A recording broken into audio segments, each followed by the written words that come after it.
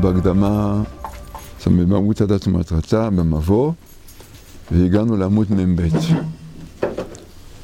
אז עד עכשיו, עולם חסד ייבנה, מה שכתוב בעמוד מ"א, בעמוד הקודם, מלמד אותנו שהתפתחות האדם, האישיות של האדם, זה על ידי מידת החסד. עולם זה האדם. העולם, האדם והעולם זה היינו הך. כל מי שמציל נפש אחת, הרי כאילו הציל עולם מלא. אז עולם זה קשור לאדם, כי העלמה של ההשגחה של השם, שהוא מבחינת טוב ומיטיב, נמצאת בעיקר באדם. הוא הרי מרגיש טוב בעולמו של השם, הוא מרגיש שהוא מצדיק את טובו של השם, הוא מרגיש שהוא חלילה מרשיע. האדם הוא הכולל, ראינו גם כן נזע הבריאה, כל הבריאה היא בשבילו, היא לא בשביל הכוכבים, המזלות והשמש והלבנה וכו'. האדם הוא המרכז. נזע הבריאה. לכן כשמתייחסים מעולם, מתייחסים לאדם, זה אומר שעולם, האדם, חסד ייבנה, הבניין, זה על ידי חסדים. דיברנו כמה פעמים שעל ידי חסדים אדם מתחבר לשורש, תודה רבה, מתחבר לשורש הרוחני, שכולו טוב, הקדוש ברוך הוא טוב, הוא השורש הרוחני. ממילא הוא מקבל להערה של השורש הזה, וזה גורם לתיקון האדם, לבניין האדם. עולם חסד ייבנה, בעצם אדם נבנה בבניין שלו על ידי חסדים. הוא עושה את זה בצורה מודעת, או בצורה שלא מודעת. כל אחד שעובד, העבודה הכי קלה שעושה, הוא בעצם משפיע על החברה. אדם עובד, נאמר, במשלוחים, מכולת או משהו כזה, אז הוא משפיע. רק ההבדל הוא שאם הוא מודע שעושה את זה מטעם ציווי של השם, אז התהליך יהיה מבחינת אחישנה, ההתפתחות שלו, ואם הוא עושה מטעם משכורת וכדומה, אז זה מבחינת איתה לאט לאט. כל אחד, נהג אוטובוס, כל היום מסיע אנשים, אז בעצם כל היום הוא עוזר לאנשים. אם יבוא איזשהו מישהו מהחלל החיצון, נאמר בדוגמה, ויסתכל מה שקורה באנושות, הוא רואה שכולם משפיעים, כולם עובדים. קמים בבוקר, הולכים, נוסעים, לומדים, כל אחד בעבודה שלו. אבל מה? את הכוונה הוא לא רואה. הכוונה היא זו שגורמת לזרז את התהליך של ההתפתחות. אז עולם ואדם חסד ייבנה. עכשיו נראה, כיוון שהעולם והאדם חסד ייבנה, אז אדם לא יכול לעשות חסד למישהו שהוא לא נמצא בקרבתו. אז צריך ואהבת לך כמוך. צריך שיהיה קרבה. צריך שיהיה מישהו קרוב אליך שתוכל להשפיע אליו. אתה לא יכול לעשות ואהבת לך כמוך עם מישהו בסיביר. כן? כמו דיברנו מזה פעם. אז נראה מה שכתוב פה עוד בעמוד מ"ב, זה הקדמה. עד כאן הוכחנו שהתפתחות האדם ותכליתו שהיא דבקות בהשם יתברך איננה יכולה לצאת לפועל אלא על ידי קיום מצווה שאהבת לך כמוך. זאת אומרת שמצווה שהיא קשורה בכלל, בהשפעה של הכלל. ונבהר עתה מהן המעלות של המצווה הזאת, של מצוות ואהבת לך כמוך, בין אדם לחברו, ומדוע הן חשובות במעלה מהמצוות של אדם למקום. דיברנו את זה אתמול, שיש עדיפות, בעל הסולם גם כותב את זה בפורש, שמצוות בין אדם לחברו הן עדיפות למצוות של אדם למקום, מסיבה אחת מאוד מאוד פשוטה, כי הן מביאות את התהליך של הזיכוך ושל ההתפתחות. כי לא ניתנו את מצוות אלא לצרף בהם את ישראל, לזכך ולצרף אותם. אז עכשיו בוא נראה מי מצליח לעשות את העבודה הזאת בצורה יותר ברורה, יותר מהירה, יותר מועילה, ומביאה את האדם למטרה שלשמה הוא נברא, זיכוך, התפתחות. אז זה מצוות של אדם לחברו. לכן גם בחז"ל זה עדיפות ראשונה, מצוות של אדם לחברו, מצוות של אדם למקום. הרבה פעמים אדם מתלבט מה לעשות, או לעזור, או לעשות משהו אחר שקשור לנאמר מצווה שקשור למקום. אז יש לו פה עכשיו קנה מידה. הוא יודע שקודם כל ילך לנחם אבלים, קודם כל ילך לעשות דברים שעוזרים לשני, ואחרי זה יעשה דברים שקשורים לעצמו, לעבודת השם עצמו. אז אומר לנו פה, רק מצוות מתחלקות לשתיים כמובן, מצוות של אדם לחברו, מצוות של אדם למקום.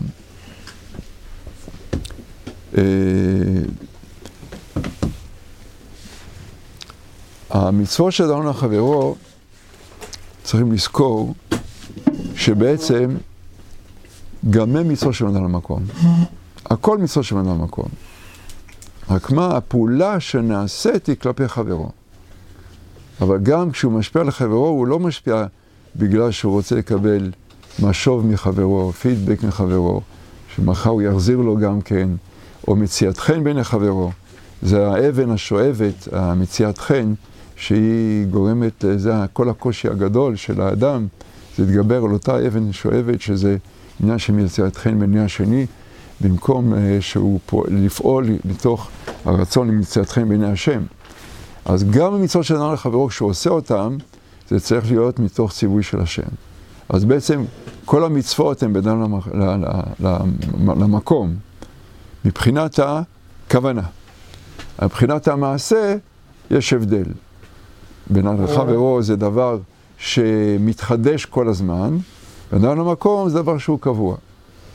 כן? זה מה שדיברנו שבפרשה שעברה, שבכל יום יהיו בעיניך כחדשים, ראינו שהם קיבלו את הערבות בכניסה לארץ, אז הערבות הזאת, הוא אומר שם במקום, היום נהיית לעם. מה זה נהיית היום לעם? הרי כבר מתן תורה וכל העם רואים את הקולות. למה בכניסה לארץ נהיו לעם? בגלל שהם קיבלו את הערבות, ובכל יום יהיו בעיניך כחדשים, מה שרש"י משם מקום, זה התחדשות, זה במצוות של אדם לחברו. במצוות של אדם למקום, תכף נקרא כאן, הן קבועות, הן לא, אי אפשר להוסיף עליהן, למה שחז"ל קבעו לנו. הערבות, הכוונה ערבות בין אדם... ערבות, כן. אני אומר את זה ערבות עם עין, כן, אני לא אומר את זה נכון. ערבות הכוונה, ערבות מחוברים ביחד. ערבות לא שהקפה טעים, תודה רבה על הקפה, אלא ערבות. זאת אומרת מחוברים, זה מה שקיבלו. אז נראה, למצוות שבין אדם לחברו ישנה מעלה גדולה, ממצוות שבין אדם למקום, כמו שומע הראש, פירושו על מסכת פאה, כי הקדוש ברוך הוא חפץ יותר במצוות שיעשה בהם גם רצון הבריות, מבמצוות שבין אדם למקום. הראש זה ראיה מקורית. למה? מה הסיבה לכך? כי בסגולתם של המצוות של אדם לחברו, למהר את תהליך ההתפתחות וההזדחות של האדם. זה מה שדיברנו, כן? בסיכום. אז יש 5 סיבות שיש עדיפות למצוות האלה של אדם לחברו למצוות של המקום. נעבור עליהם עכשיו אחד. 1, כי הן אינן קבועות, אלא משתנות לפי הצרכים החברתיים. ויש תמיד ניסיונות וקשיים חדשים, הדורשים כוחות התגברות, ולכן אי אפשר לקיימן כמצוות אנשים מלומדה. אבל מצוות של אדם למקום רגילים, מצוות אנשים מלומדה, כל יום מתפעלים וכדומה. וכל מה שנעשה מתוך הרגל, כבר אין שם את הכוח הזה של הזיכוך. כוח של הזיכוך זה כאשר יש התגברות על משהו חדש, כי אתה מתגבר על הרצון. אבל אם אתה עושה מתוך הרגל, אז הרצון רץ איתך. הרצון זורם איתך, אתה לא הולך נגד הרצון שלך. אם אתה לא הולך נגד הרצון שלך, אז אין פה תהליך של זיכוך. אז זו סיבה ראשונה, שאין פה, הן לא קבועות. סיבה שנייה, זה סיבה מאוד חשובה, כאשר אדם מפתח את המודעות העצמית לנושא הזה, הוא יכול לבדוק את עצמו, איפה הוא נמצא בעבודת השם. איפה, באיזה, נאמר, באיזה דרגה, אפשר לקרוא לזה דרגה, בעבודת השם. איך הוא יכול לבחון את זה? אז נראה. אפשר באמצעותן לבחון האם מעשיו באמת לשם השם יתברך. כגון, האם יש שינוי בכוונתו, או פוחת במעשיו, כשהוא לא מקבל פידבק. הוא לא מקבל משוב. הוא עוזר לחברו, וחזר עושה לו פרצוף. טוב, אז אם עכשיו עשה לך פרצוף, ואתה מפסיק לעזור לו, סימן שעשית את זה בגלל חברו, לא בגלל שזה ציווי של השם. אם עשית את זה בתוך ציווי של השם בלבד, מה זה משנה לך אם הוא עשה לך פרצוף? מה זה משנה לך, הוא לא מחזיר לך? אתה עושה את שלך. אתה לא קשור למה שהחבר עושה. זה מה שדיברנו, שגם מצוות של אדם לחברו הם בעצם מצוות של אדם למקום, במקורם, בכוונה שלהם.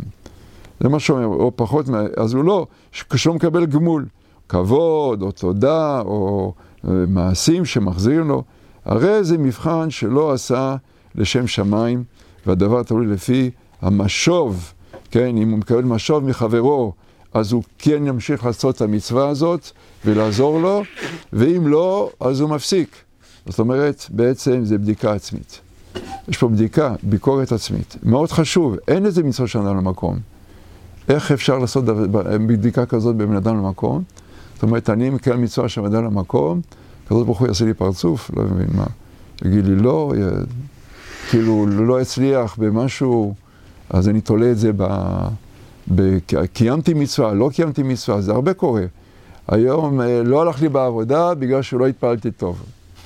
זה לא מציאותי, זה סתם. הקדוש ברוך הוא נוקם ונותר, חלילה. לא, מה פתאום? זה תהליך של כיבוס, תהליך של התפתחות. זה לא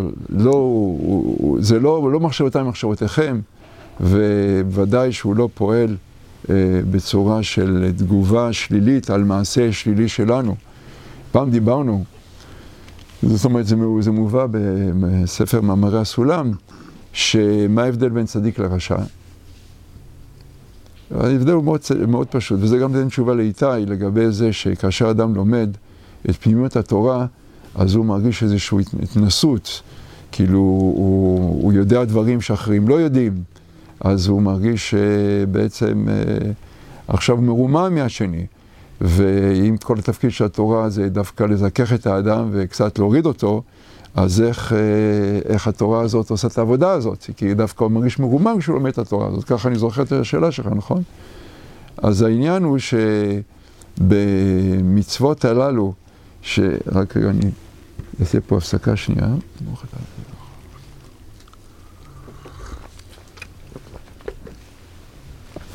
העניין הוא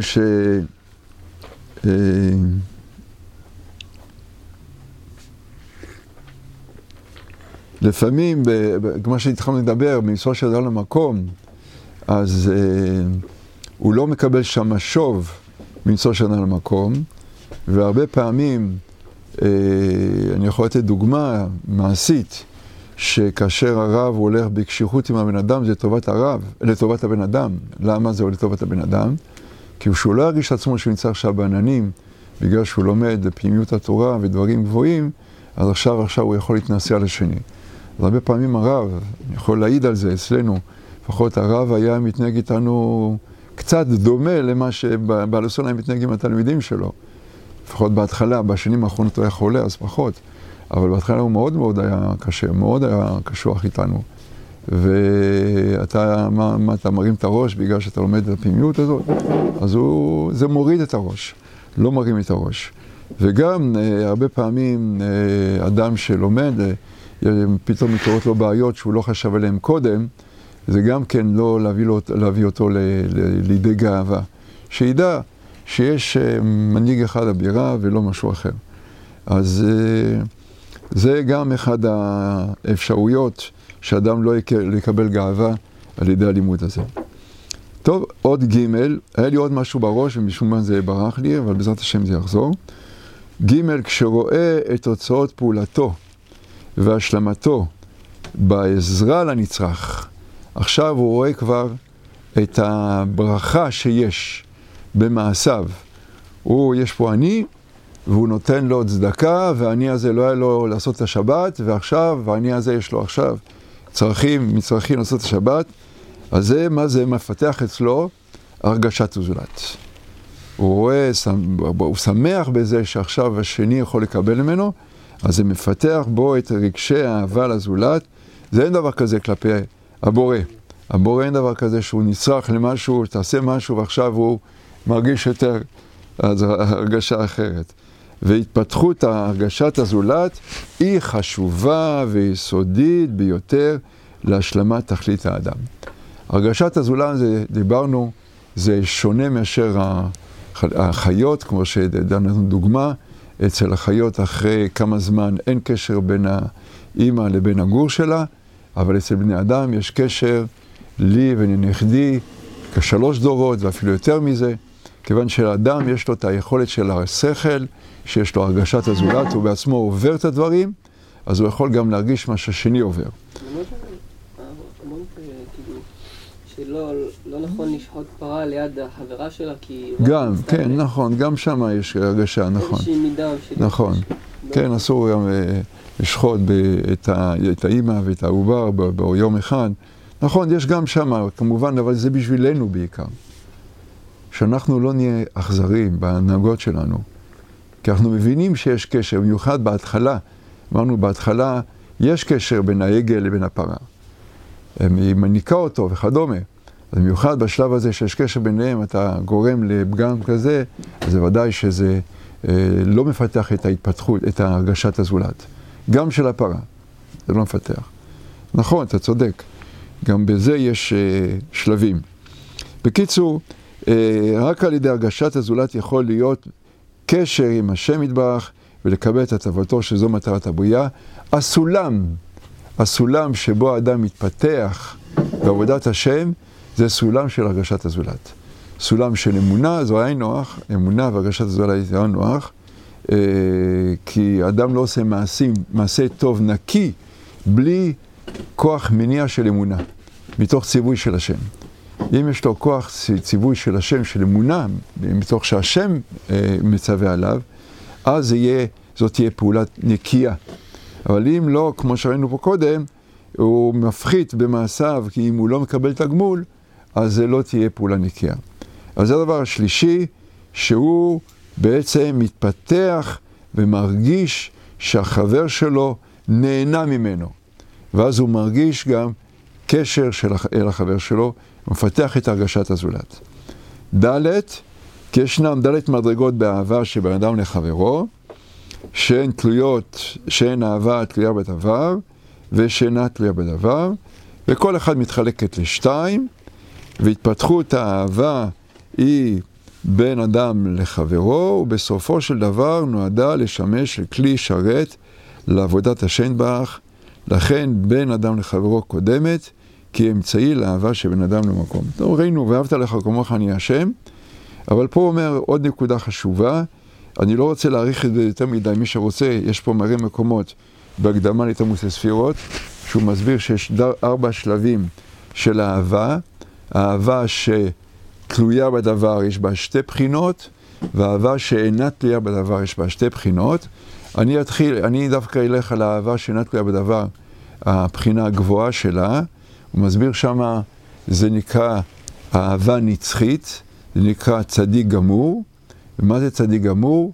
צדיק שהוא רואה, הוא מרגיש שכל מה שעבר עליו, גם בעבר, גם בהווה, וגם מסתכל כלפי קדימה, גם לעתיד, אז מבחינת טוב ומיטיב, ולא רק כלפיו, אלא גם כלפי האנושות כולה. זאת אומרת, אם הוא היה בעל הבית של האנושות, ככה הוא היה עושה. היה מזריק זריקות לכל האנושות, בקרה שלנו. ככה הוא היה עושה. זה הכי טוב.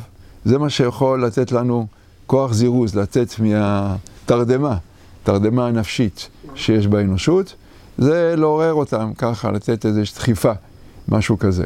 כאילו הוא היה עושה את אותה פעולה, והוא רואה שהאנושות גם בעבר, גם התהליך של ההתפתחות של האנושות בעבר, כל המלחמות שעברו, כל הגלויות וכדומה, זה גם כן הכל לטובה. זאת אומרת, לתתר פנים מיניה, כמו שרבי שמעון, אין שום מקום שהוא לא יכול לייחד את טובו של השם. זה נקרא אהבה נצחית. אז יוצא שהאהבה נצחית תלויה במה? בהכרת הטוב בפעולות. מה שנקרא, ממעשיך הכרנוך. אנחנו מכירים את הפעולות שלך, רואים שהפעולות שלך הן טובות, ומרגישים גם שהן טובות, לא רק בשכל, מרגישים גם שהן טובות. מזה אנחנו מרגישים, אחרי מעשים, כמו שידוע, נמשכים מאהבה, נמשכים הלבבות.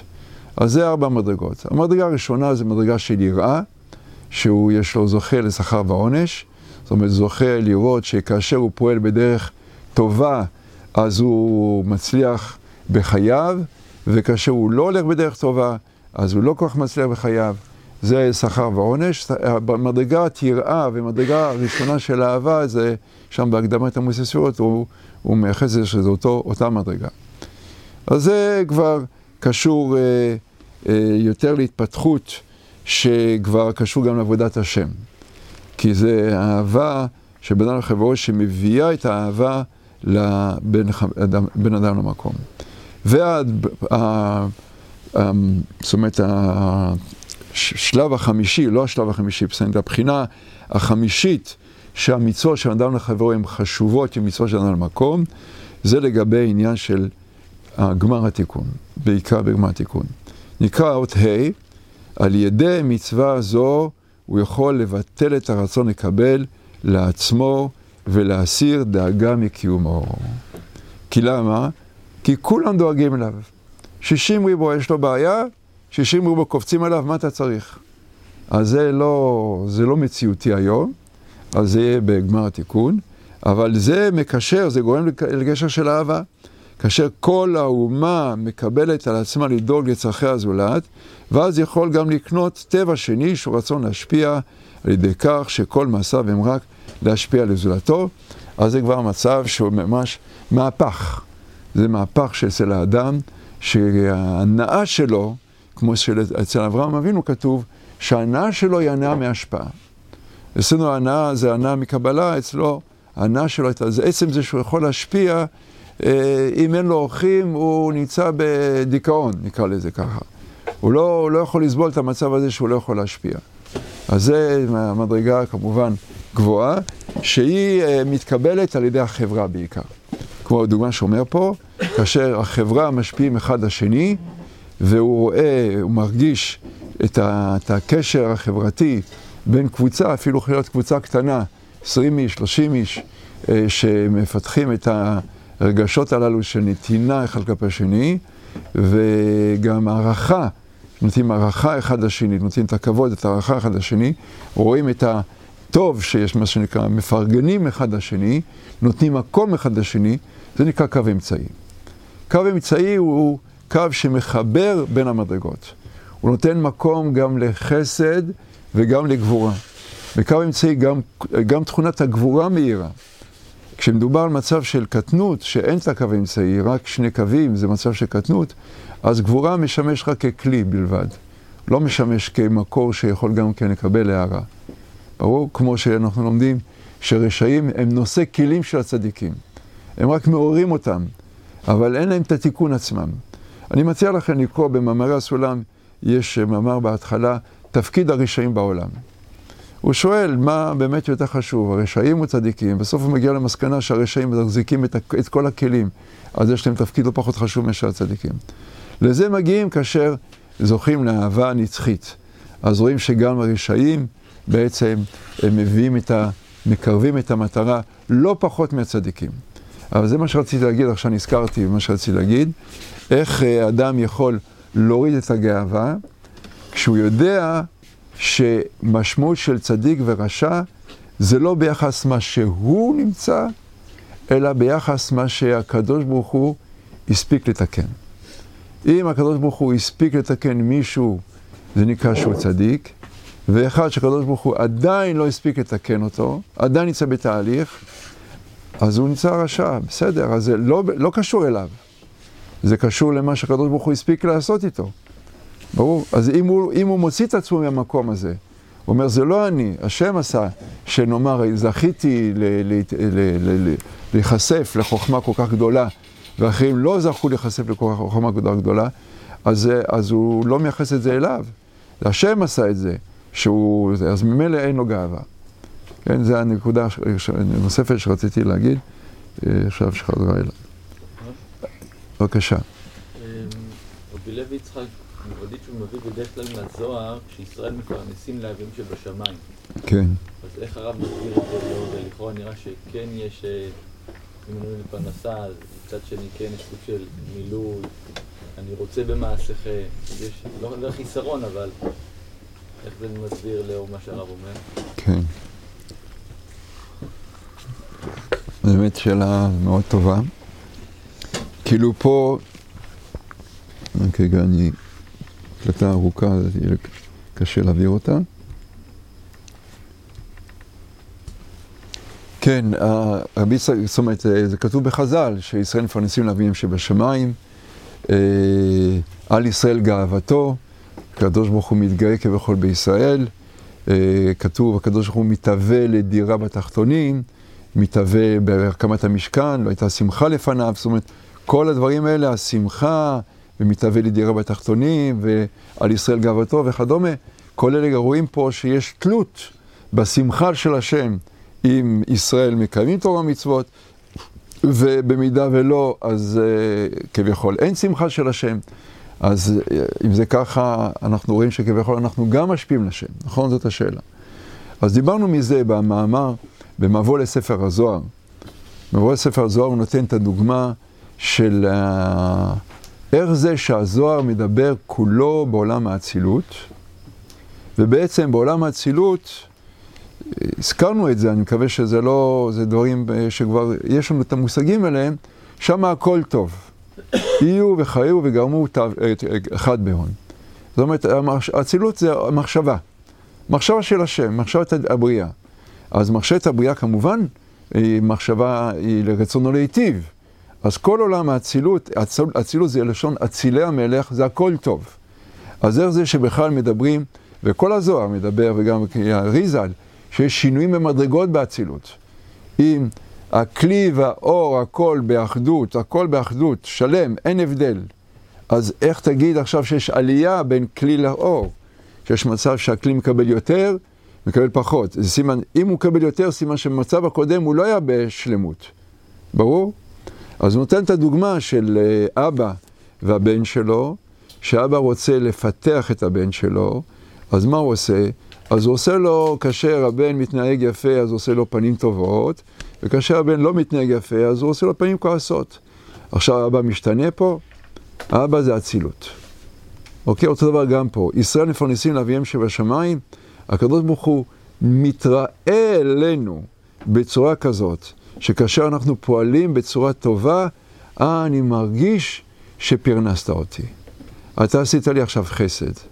זאת אומרת, זה כמו גילוי של הפנים טובות שהשם עושה איתנו. ברור?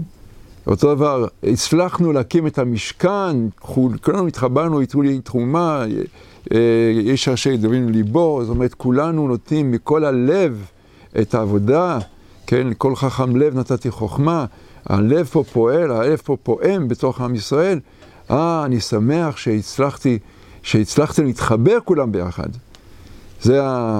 זה הדבר והשם יראה לכם, כשהם עומדים לפני המשכן, זה הדבר. מה זה הדבר? אומר שם רש"י במקום, החיבור של כולכם ביחד, זה הדבר, ואז יתראה לכם השם. אני מחכה שאתם תתחברו ביחד, עד בזה אתם מפרנסים אותי, אני יכול להתראות אליכם. כי אני לא יכול להתראות לפרטים, אני מתחבר לכלל. דיברנו אתמול, רוחניות זה השגה של דבר שלם, ולא דבר פרטי. בגשמיות אני יכול לראות את היד, יכול להיות הרגל, יכול להיות ככה בדוגמה של בעל הסולם. על רוחניות צריכים לראות תמונה שלמה. אין דבר כזה אישה חצי בהיריון. או שהיא בהיריון או שהיא לא בהיריון. אין דבר כזה שאם יש חלק מהגוף שהוא לא קשור לכל הגוף, שהוא לא מרגיש את כל הגוף, זה גם בדיקת דבקות, במבוא לספר זוהר הוא מביא את הדוגמה של דבקות, שאיבר, מפרידים אותו, מחברים אותו. כשמפרידים אותו אז אין לו קשר לגוף, הוא לא יודע את המחשבות של הגוף, שהוא מחבר אותו בחזרה, אז הוא מרגיש את הגוף. אז אם יש איבר שלא מרגיש את הגוף, אז צריכים לחתוך אותו. החיות צריכה להיות בכל הגוף. אין דבר כזה שאיבר מסוים בגוף לא מקבל את החיות. ברור, זה בעיה, צריכים לחתוך אותו, אחרי יכול לזהם את כל הגוף. דבר גם פה, כאשר יש אחדות בעם ישראל, ומגיעים למצב של אחדות, פרנסתם אותי, אני יכול להתגלות עליכם. זה המטרה שהיא מתקיימת. ברור. טוב, אז נמשיך פה, רגע, אנחנו בשעה 5, זהו, אז אנחנו נפסיק כאן, נשתדל להתחיל בשעה 5 את תלמוד ספירות ולהתקדם את תלמוד ספירות.